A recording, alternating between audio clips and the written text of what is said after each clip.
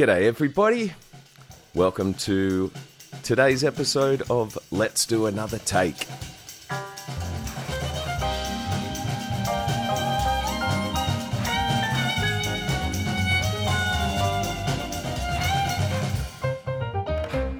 In today's episode, I'm chatting with a legend of Australian music and one of the greatest songwriters this country's ever produced, the amazing Tim Rogers. Tim is the lead singer and songwriter of one of the greatest bands ever, UMI. He is the lead singer of the Bamboos, of Twin Set, and more recently the Hard-Ons as well. Tim is famously a very thoughtful guy, and he's a really lovely bloke. We had a really great chat. Unfortunately, I had a massive power outage right at the start of the conversation and lost the first probably half an hour of our chat. But what remains is still a great chat. So sit back and relax and enjoy my conversation with the one and only Tim Rogers. When a couple of years ago, I talked about it a bit, I tried to get out of touring. It was probably 3.5 years ago, and I was touring with UMI and just was really unhealthy in every way up there and here and tried to get out because I was thinking, a lot of people say as soon as making music stops becoming fun, I'm getting out. Yeah. But no one ever wants to because it's you always think, well, tomorrow night might be great. Yeah. But I had this succession of nights or weeks where I just was not enjoying. And I thought, well, I'm going to get out. And so told Andy, our manager, very quietly, and I told David and Russ, and I said, look, I'm going to go and get a job and I'll do something if we really need to, but I can't do this anymore. And so just got a bartending job in the basement at the SB, and it was great. Wow. Challenging because people often just treated you like, gaffer on your boot heel. Yeah. Really just rude, and it's just part of the job. But it was helping with my OCD and hand washing stuff because you can't, you want to keep your place clean and your work environment clean, but you can't keep yourself clean all the time when you're cleaning toilets. And then when the virus became a real thing, and I remember the exact moment when it did registered for me. Oh shit, this is real, and I was told I was laid off, and I thought, wow, what kind of an idiot in the period of pandemics is a musician and works in hospitality? There's two jobs in one day, just Yeah, totally. Similarly, I think back in a position now pretty healthy where it's that just feel very fortunate. And I guess even during the past couple of years, I mean, at least for the anxiety and the kind of terror about what could happen, I guess at least I thought we could dive into our imaginations for hours or minutes or entire days, and certainly got a lot of writing done. But were you happy with what you were coming up with? Well, it was good to edit things down when we were rehearsing these new songs for the Twin Set record yesterday. I was looking at the lyrics and thinking, well, for the first time in a long, long while, probably 35 years, I was really happy with this verse is good. And I was glad that in that period of not touring, I could just whittle things down because I don't do that, and I didn't for probably 25 years, just writing lyrics down and thinking, oh, well, no one cares anyway. And then I think the first time I was forced to examine it was when we were working in Los Angeles with George Drakoulias on UMI's fourth record, and George would have no qualms about going, what the fuck is this? And I love George, and he's a magnificent man and a friend, and but he'd really grill me, and still I remember going around to his house, and he and his wife, we were just sort of drinking some cocktails, and he was going through that song Heavy Heart, going, I don't know.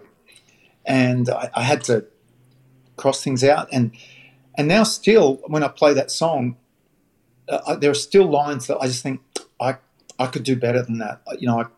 It just doesn't hit it for me. Berlin Chair means kind of really nothing, but I'm not going to change it now because people seem to like it. And, yeah, just a bit.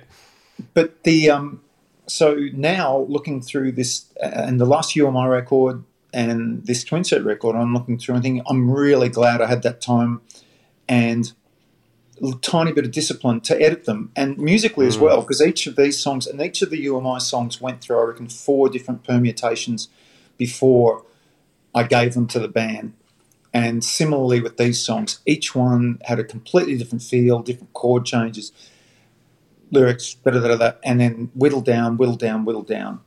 And I think that writing or attempting to write fiction has helped with that, because although I haven't published any fiction, that's an ongoing process. And my editors are just relentless. I mean, I never knew that there was this much red ink in the world, and they'll just, this is a tautology. You're repeating. This is unnecessary.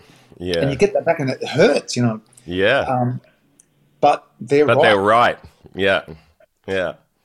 Ernest Hemingway said, "Write drunk and edit sober," and I think that's a beautiful thing. And it doesn't have to mean literally be drunk, but it just means get out of your head when you write. Really? Well, I mean, not in my case, and I'm guessing yours. It's stupidly enough, I did include that in the lyric on this twin set record. So I haven't stolen from you yet, Michael. But yeah, I'm not a Ernest Hemingway fan at all. But his relationship between writing and his editing, the process is fascinating. And one day it'll happen.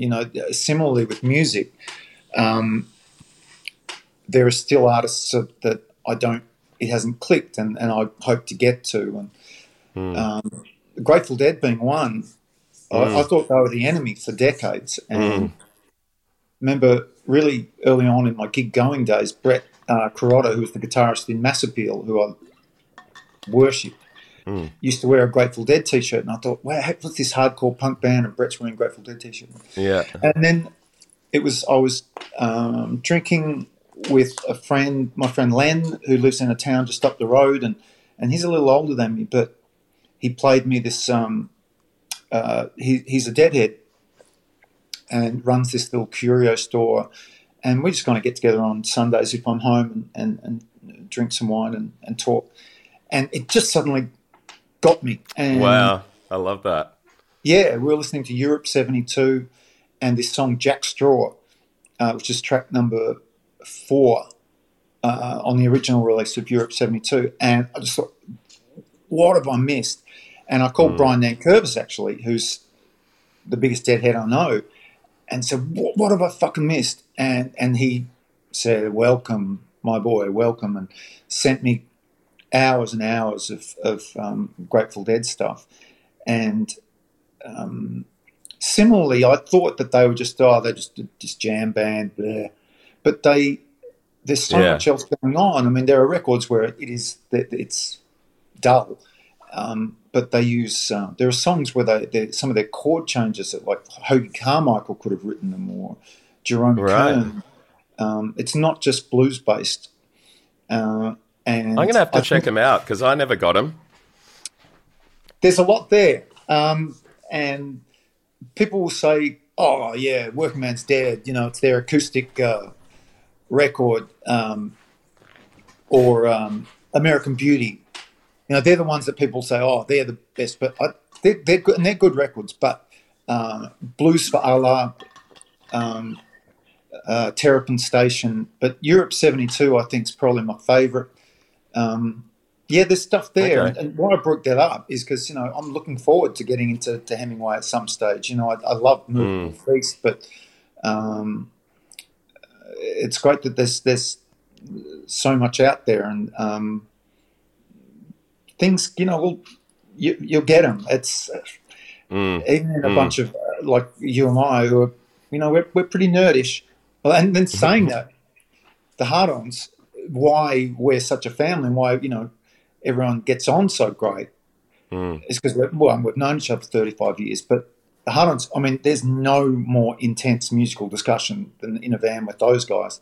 Yeah, right. We drove to Bunbury from Perth the other day, back and forth, and I giggled so hard I soiled myself. But the musical discussion was great because we were talking about the Fall, and I'm fascinated by the Fall, but I'm not as big a fan as a couple of friends.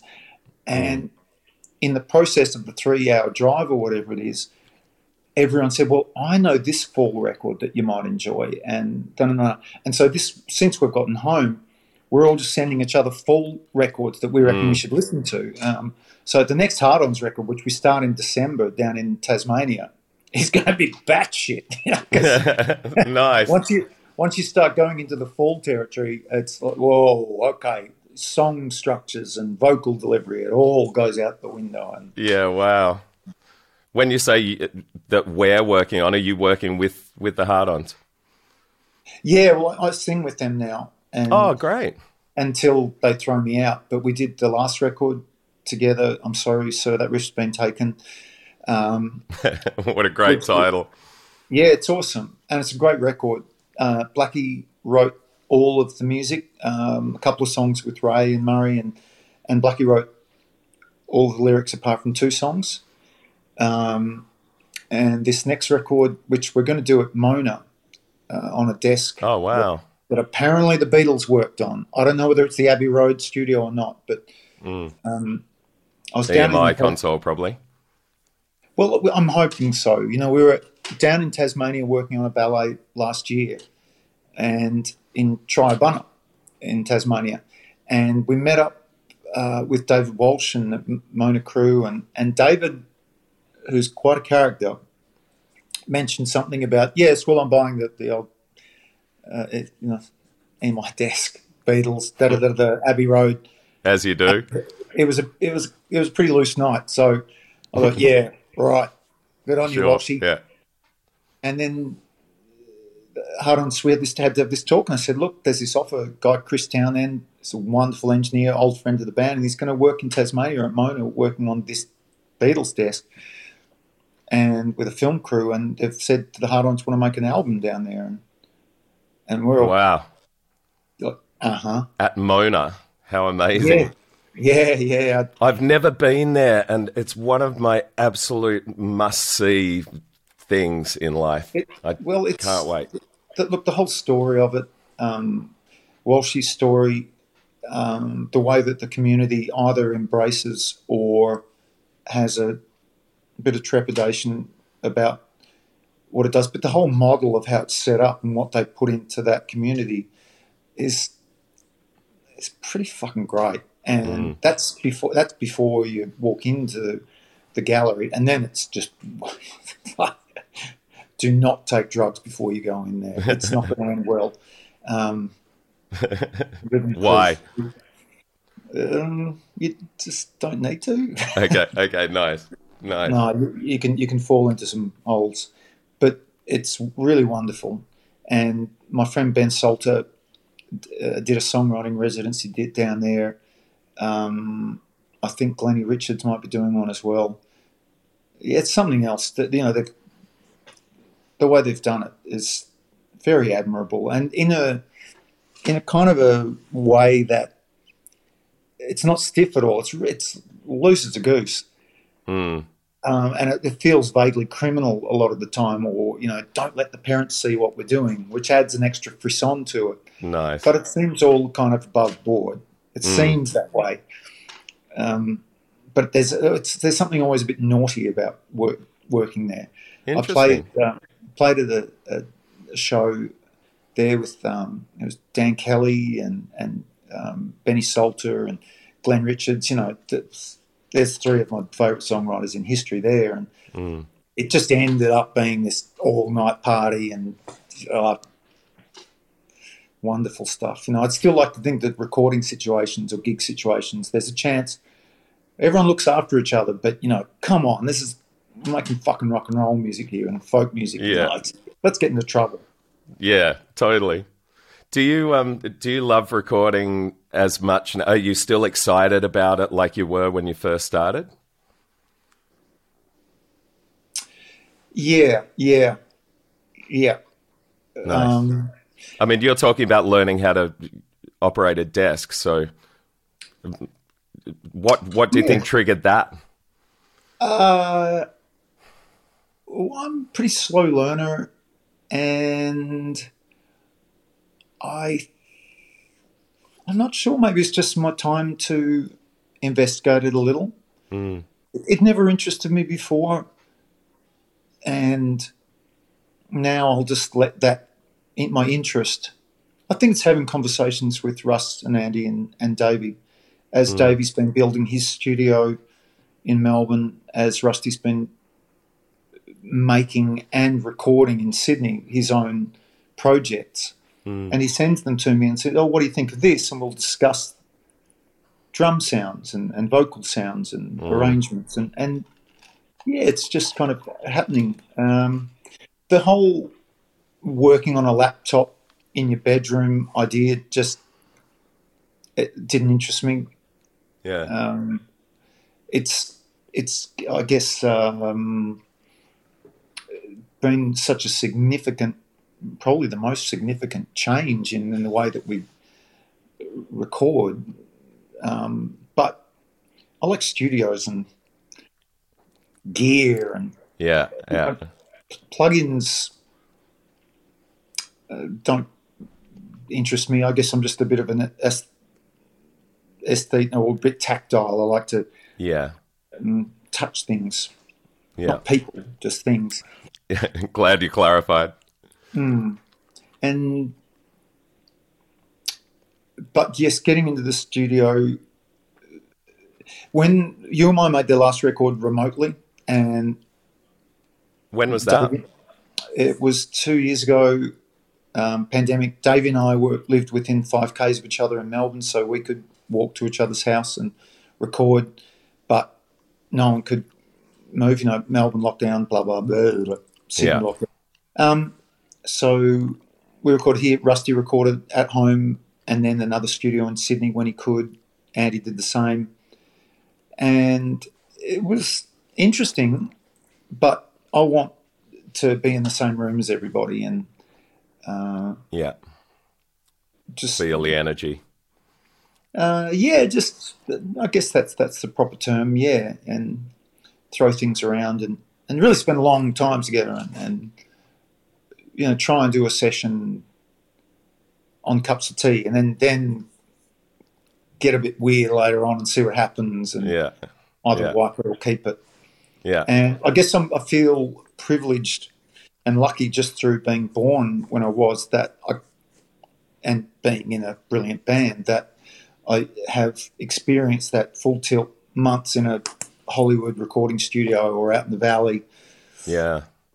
New York studio, working next door to Public Enemy and then in Studio Green Street in New York and Manhattan, LA, and mixing next to Snoop Dogg or Tom Petty was recording up the road and up the corridor in Sound City, and but then everything reducing to recording remotely and having experienced both of those, I know that I'll never be privy to spending a lot of time in a studio. For example, with this Twin Set album, we had, because I'm paying for it, we're going to go into Sing Sing Studios in Melbourne, big studio. That's where we made some of the first Twin Set record in 1999. But great studio. We can afford 2 days. Yeah, it's just the reality of it, and we're just going to try and get everything done in 2 days. Is this a solo project or UMI? Well, I made this record with a band called Twin Set called What Rhymes with Cars and Girls in 1999, and it was really good. And so Twin Set's the band. That's right, yeah. And so I've written sequels to all the songs on that album and got as many of the original band that is alive to to get together and make a sequel record, because it's 24 years on, and some people I know like that record, and so I wanted to, as a writing experiment, write sequels to it all. Wow. And see what happened. And it's kind of worked, and the original band members of the twin set like it as well, and so that's what we're doing. Fantastic. But yeah, we thought rather than let's blow the budget on this studio that we love at Sing Sing, and see if we can get it done in 2 days. So we're actually rehearsing the fuck out of it. And when me rehearsing the fuck out of something, because you and I, the most we've ever rehearsed has been before opening hour, at the pub, a couple of hours. Yeah. We're just not that kind of band, much to the frustration, I think, of most of the band. But for this project, we're going to rehearse the fuck out of it so we can go in. We're working with the producer, Jimmy Marudis, who's meticulous. And that's, I mean that as a compliment.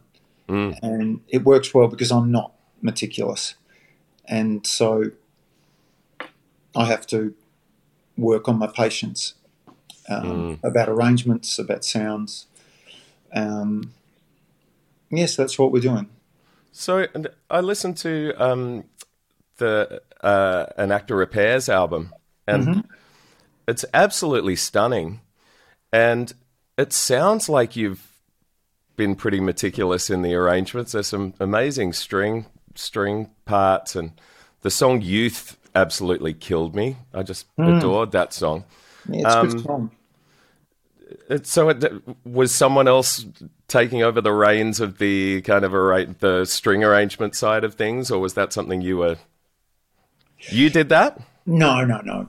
With the string arrangements, I've got a couple of friends, Melanie Robinson, Jen Anderson, Zanny Kolach, who are string players who can arrange. And so the way I do it is give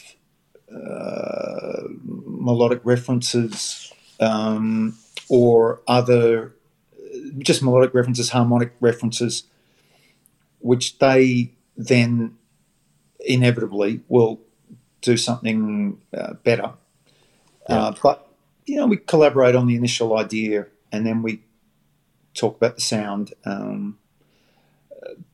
So I can never take credit for the string arrangements, but it's nice collaborating on those because my working relationship with those three women is that they know that I've got a very basic grasp of scrivening and music notation. Right. Yeah. And they're okay with that.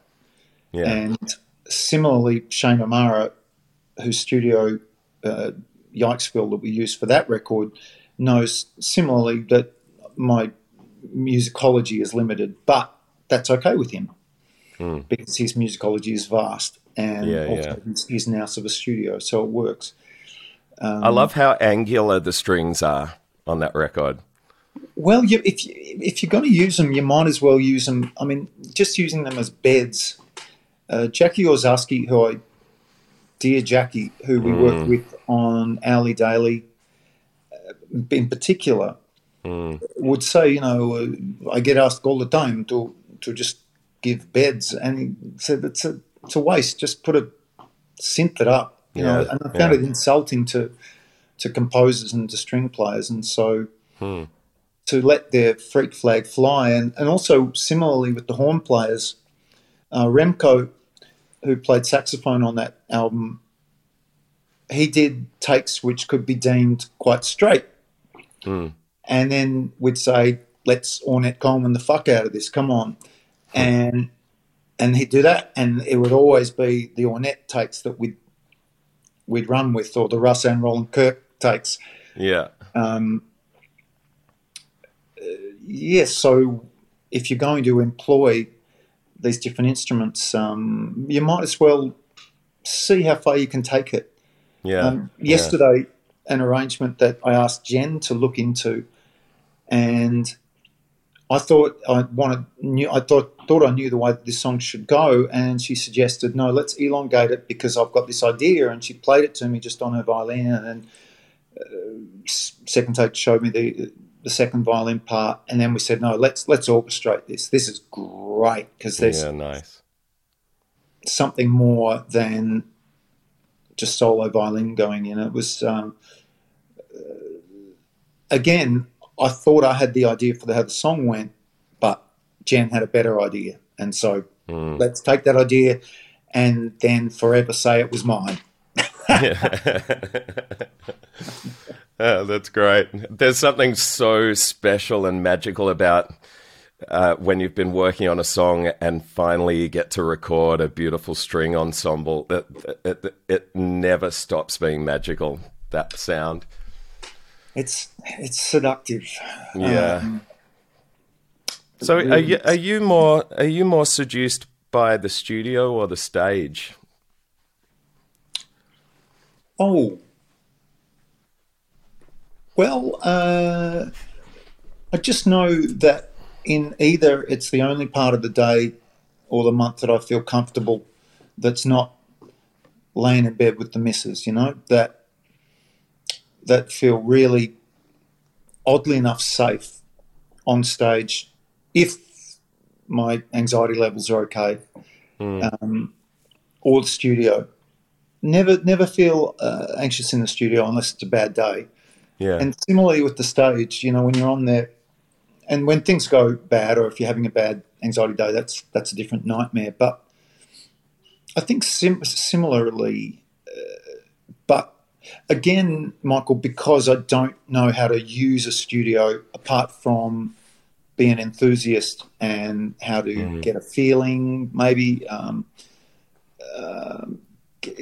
get a band feeling comfortable and let them know that their opinions are valued most of the time. And so I know my place, and similarly, I know my place in the band. On stage, I've got a thing. I kind of wear, fancy clothes. I'm the worst singer in UMI.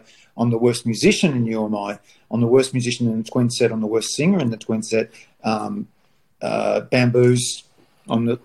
I just know my place, that I'm there to be the enthusiast and wear the silly pants, and that's my job at this point. It may change soon, and so I feel really comfortable with that, and because I know my place and I want to do a good job.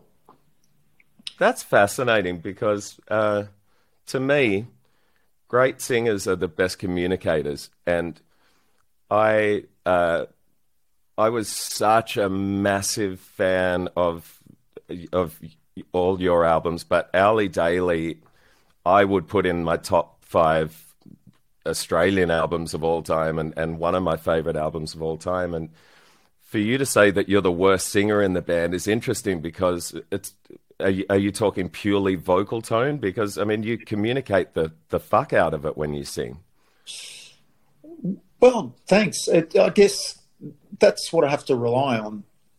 Yeah. That something is given over. Yeah.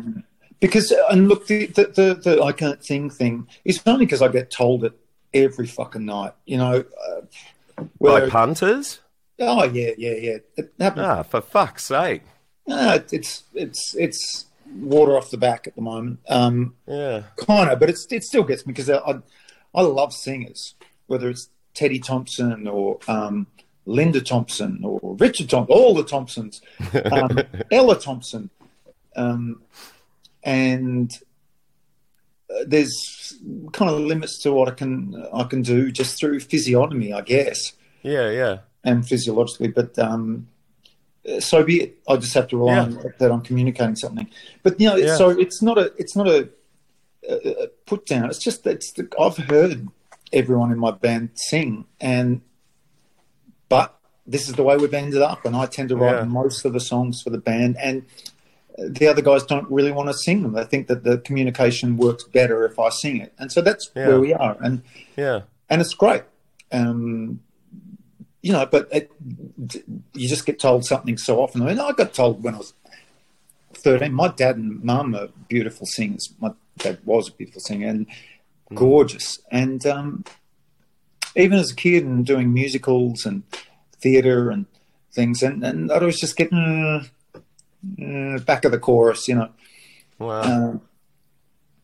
Yeah, it's what happens. And so, again, I know my place and just try and do the best job I can with what I got.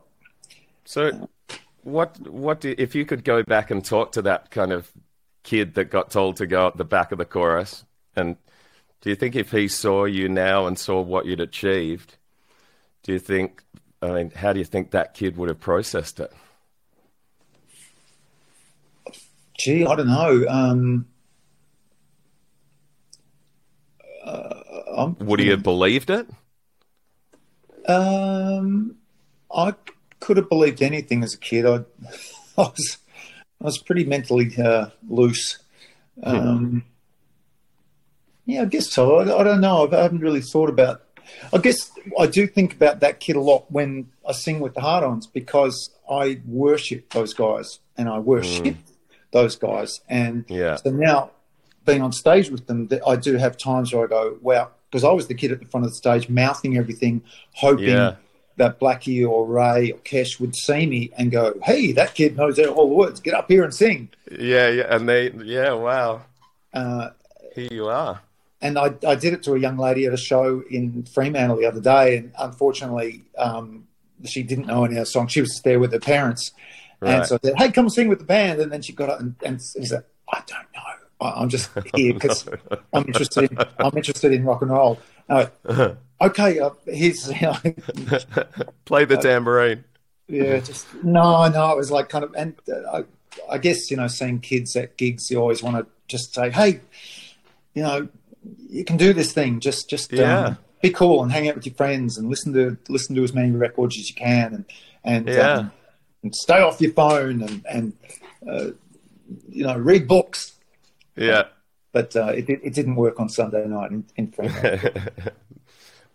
I mean, how many people, honestly, as a kid, stand in the front row of their favorite band and then end up singing with that band? It's a pretty amazing story. It's pretty objectively. Cool. I mean, well, the people asked Davey Lane about it. You know, hey, you loved You Am I, and then we grabbed him and said, do you want to play? And he went, okay. And then I gave him my guitar and he played better than I did. And I thought, well, either I'm going to kill this guy or ask him to join the band. You know, if you can't. And that seems to have done well for him. I think he's happy. And so, and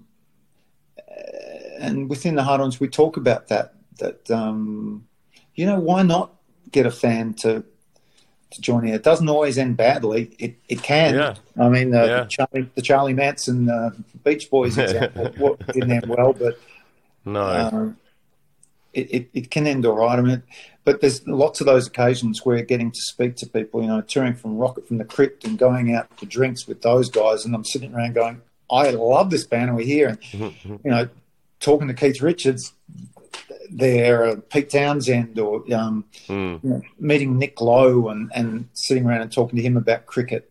I'm talking to Mick Jagger about cricket, actually. The cricket's unreal. You know, sitting and having dinner with Bonnie Raitt. You know, fuck me. Generally, I think if you try and be half decent and not bad company, these things can happen. I've got to ask you a question.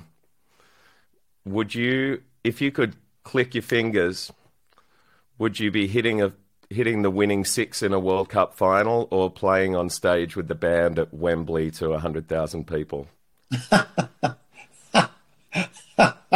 Hitting a six. Me too. Me too. Yeah, yeah. I was talking to a guy called Wayne Pearce, who's a rugby league legend. Oh, I know Wayne Pearce. Fuck. Yeah. So I've had one guitar student in my life, and that was Wayne Pearce. And I I said to him, do you want to do a podcast where we talk about music instead of footy for a change? And he said, yeah, I'd love that. So I said, would you score the winning try in a World Cup or be on stage at Wembley? And he said two really interesting things. One was I've kind of experienced those incredible highs on the sporting field, so I would choose the Wembley thing. But the thing that really fascinated me is he said, I don't dream about hitting the winning six or scoring the winning try or the winning goal. It's not about being that person. It's just about being part of the team that does that. And it was a totally genuine thing. Whereas me, I felt like, fuck, how, egotistical am I that I want to be the one that hits the six or scores the goal? And for him, it was all about just being part of the team. He didn't care at all whether he was the one that had that kind of moment. That's lovely. And I don't think it's necessarily a bad thing to want to be the front foot drive over the boundary. It's possibly because Wayne has, as you said, achieved those levels individually and as a member of a team. But yeah, fuck, how good would it be? I mean, I never played elite level sport. I've been a pretty reasonable sportsman without being really good at anything.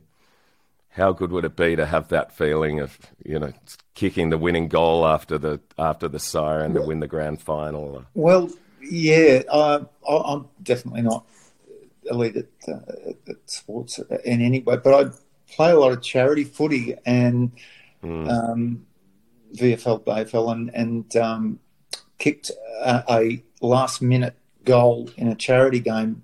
Fuck yeah. To win the game. And that night, all I could think of was, what if I missed? What if I missed? But then you didn't.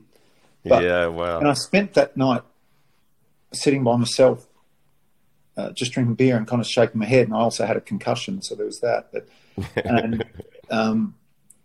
a friend, it was Paul Kelly, sent me a message, cometh the hour, cometh the man. And nice. On your PK, and all I can, my only memory, possibly because I was concussed, is how quiet it was as I was running in for the goal. And I heard there were 10,000 people there at this game.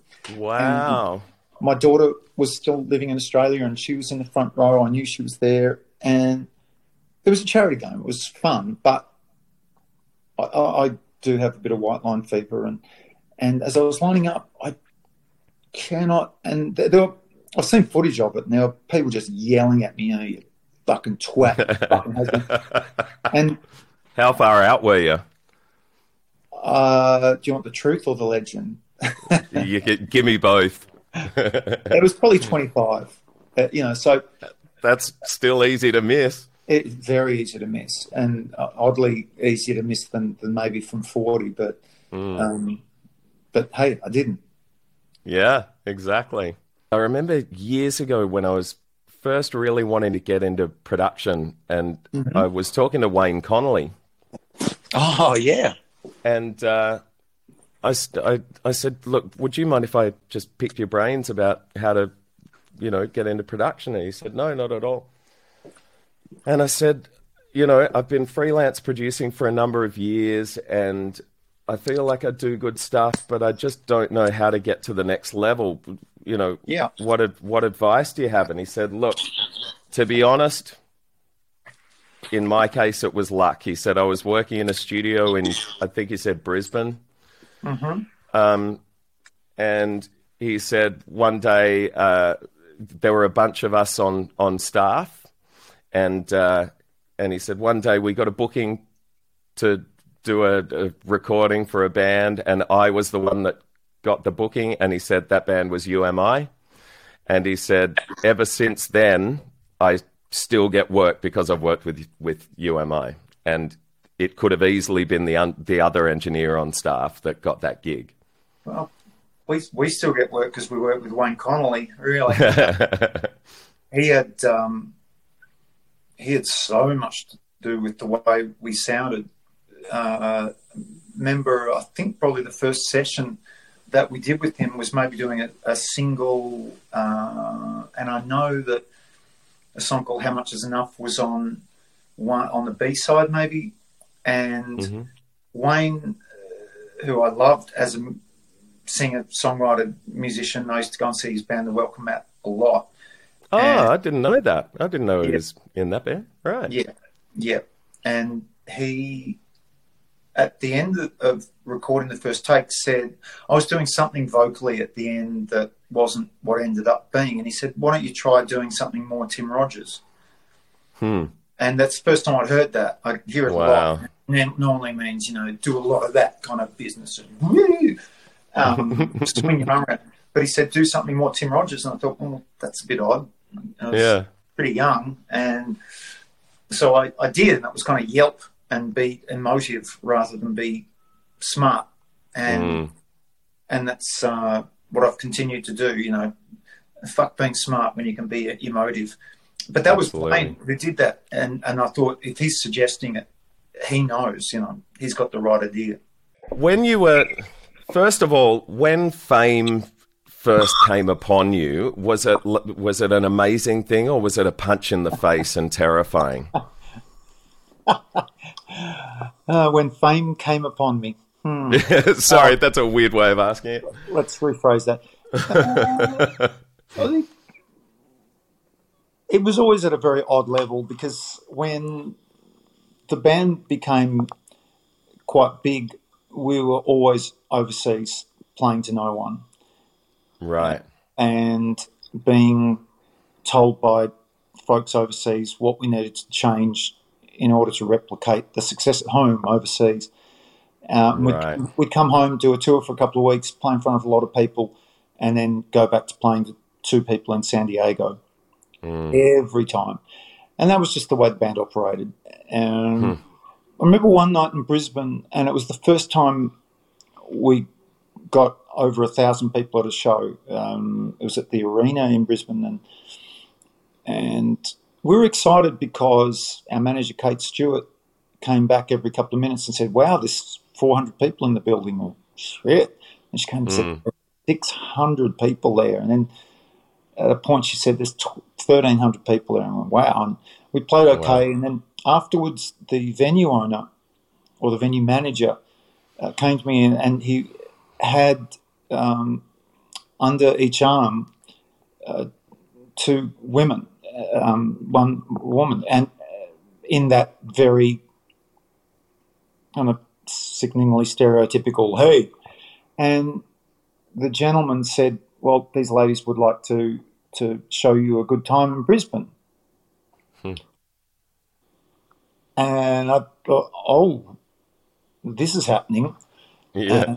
I said, well, I just thought, I don't really know how to talk to people in this situation, and kind of got a show. I'd rather just snort cocaine and drink with my friends. But at the time I thought, this maybe wouldn't have happened if we hadn't sold out the gig or whatever. And I just, at that time, I remember then thinking, I just kind of want to go in a hotel room and drink with old friends. Yeah. So the fun thing, it was just getting recognised at pubs, really. And people would say, oh, you're Tim Friedman. No, you're that guy in Powderfinger. No, you're that guy. And maybe it's just being Australian that it never got silly or... Yeah. But it was that experience that if there was ever a potential for it to become ridiculous, we were always overseas playing to no one. And then... but I'd always see it in friends, or acquaintances, because we'd be on tour with really big bands. Or when we brought the Strokes out in that first tour in 2001, and they were great. But that was watching that up close. I mean, we saw it with our friends in Jet and our friends in the Vines, or friends who became Powderfinger, became massive. And anytime we'd be with them socially, people would lose their minds. They're, oh,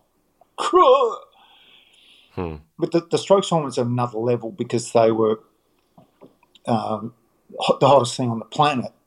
And I could see it from an interesting perspective because my daughter had just been born and that was the utter focus of everything. And so I was looking with my wife after Ruby, and yet here are our new friends who were really funny and really good and great company, but could handle fame better than anyone had ever seen because they were quite worldly.